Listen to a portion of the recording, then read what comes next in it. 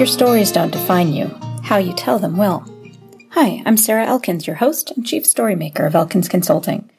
Many of my clients reach out to me because they're in transition. Their children are hitting milestone ages. They want more from their work. They're hitting a big number birthday. And they want to develop clarity about their natural strengths, what their next adventure might look like. In this series, you'll hear me ask my guests questions to dig deeply into the stories that shaped their lives, stories that uncover patterns and may unveil insights into dissatisfaction, and also where their strengths lie and where they found and continue to find joy. This podcast's intention is to have listeners think of their own related stories and how they tell them, discovering the internal messages that are limiting their success, and discovering how to shift their stories so they become positive life lessons to move them forward. If you're curious about what it would be like to work with me, visit elkinsconsulting.com and schedule a one-time 90-minute StrengthsFinder session. Episode 214, Slowing Down Time, the In-Between. Many years ago, I read a post by Nilofer Merchant about what she calls the in-between space. Here's how she describes them. Summers when you were young were the in-between spaces of learning, where you could languish in playtime and know learning time was ahead. That time where you got a job offer but hadn't started yet, maybe even during the search for a new role. Perhaps it's as simple as when you're clear of a new direction. I think of that post often. I live in in-between space. It's a weird sort of comfort zone for me. I rarely stay content in a job, a dynamic, a relationship. There has to be consistent growth and change in everything I do. It was in a recent conversation that I realized this about myself, that I'm in a constant state of change and churn, and that I sometimes let that get me anxious or stressed. It's silly. I know I bring this on myself. I could say no. I could turn down opportunities to sing, to speak, to mentor. But I love it. I love this feeling of change and growth, and none of the decisions I make are things I don't want to do. In StrengthsFinder, that's a direct reflection of my activator and adaptability talents. If you're one of those people who struggles in meetings without good facilitation, meetings without a focus on action items, and you find yourself in an almost constant sense of urgency, you may be an activator too. The combination of activator and adaptability means I spend a lot more of my days in transition and a lot fewer of my days in periods of contentedness. For most of my life, that's been a challenge and a disadvantage. You've heard the term job hopper, right? When I was starting my career, that was a seriously negative description. People close to me would voice concern every time I considered changing jobs. That'll look bad on your resume. But for the past nearly 3 years, this part of my character has been valued, appreciated. People have reached out to me for guidance more than ever before. They know if anyone is going to deal with uncertainty with grace and optimism, it's going to be me, or someone like me with adaptability in their top talents, even though they may not know that. I realized a few years ago that though it's not uncommon to find people like me, the majority of people prefer long periods of contentedness and short periods of transition, exactly the opposite to how I live my life. During a recording of Lois Kofi's podcast, Healthy and Wealthy and Wise, Lois asked me about that, how those of us with adaptability up there in our talents can deal with all of this uncertainty with grace, and those without it, how do they do it? That's where this in-between space reference comes in. For most people, periods of uncertainty are uncomfortable, to say the least. Consider, though, the time between giving your notice at one job and starting the next one, or the time of your wedding engagement between the announcement and the event itself, or pregnancy, or the summer between school years.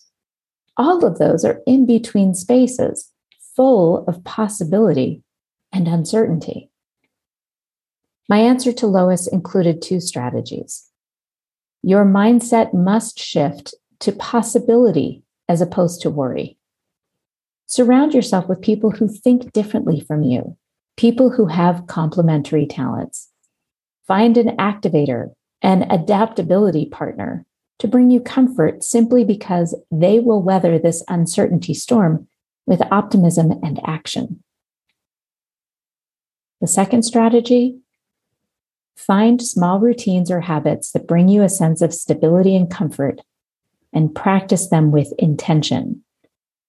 When your brain starts to wind up with the negative what ifs, practice looking for things that are certain, things that, even if they're not great, are consistent in your life. This is what mindfulness is about, being fully present in the moment. Tell yourself, right now, in this moment, I'm breathing, I'm sitting here with consciousness. This isn't just about gratitude, though that's really helpful in this context. It's about knowing what's certain in a given moment. Here's one of mine. I'm certain that right now, in this moment, I'm safe, I'm warm, I'm not hungry, and my dog is peacefully sleeping beside me. When we acknowledge and value our in-between time, we're able to process a past experience and begin to consider the potential for our future. If you have children or fur babies, it's a great way to slow down time so you don't regret missing out on the limited access we have, the limited years we have to spend with them. When planning our wedding 25 years ago, I kept a journal to document all the details. I knew that by embracing and enjoying each part of the journey, I would slow down the time before the actual wedding day. I also figured that this strategy would help with the emotional letdown following a major event. And it did, because I enjoyed the planning, the conversations, even some of the drama, far before I could actually enjoy the event. To slow down time, I need to stop thinking of each day as stressful or uncertain and stop trying to make something happen every moment. And I need to start thinking about each day as an opportunity to enjoy the journey leading to whatever is next. Are you an in-between space person too? Do you embrace that side of you? Or does it keep you frustrated and anxious?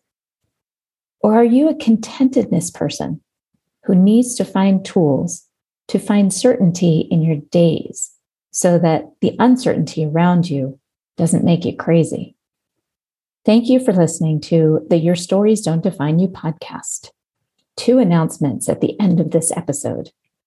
There are still spots available for the 5th No Longer Virtual Conference coming up March 3rd and 4th, 2022 in Park City, Utah, bringing entrepreneurs and innovators together in a small venue, limited to 40 people, to connect beyond the keyboard, to learn from each other and grow in our personal and professional lives, as well as to create a solid, encouraging, supportive network. Visit elkinsconsulting.com for more details and to view the fabulous agenda.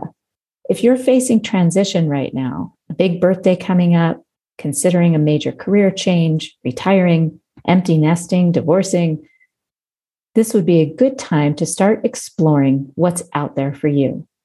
If you're eager and would appreciate a guide, my recently launched Discovering Clarity course is available now for $149. I highly recommend that you register with a friend or group of friends to keep each other accountable. Message me for a discount code for multiple registrations. Visit elkinsconsulting.com/discovering-clarity. My friend Trent said this to me a few years ago. Hope is not a strategy. Instead of, I hope this year is better, say, this year will be better, and then take steps to make it better. In my work, I call it planting seeds. Every day that my motivation drops, I ask myself which seeds I can plant right this minute to improve my future. I make myself choose 2 seeds, one for future income and one for the health of an important relationship. It's really amazing how much can change by simply taking small steps. But nothing will change if you say, I hope 2022 is better than 2021, and then do nothing to make that happen. What seeds will you plant today? Thank you.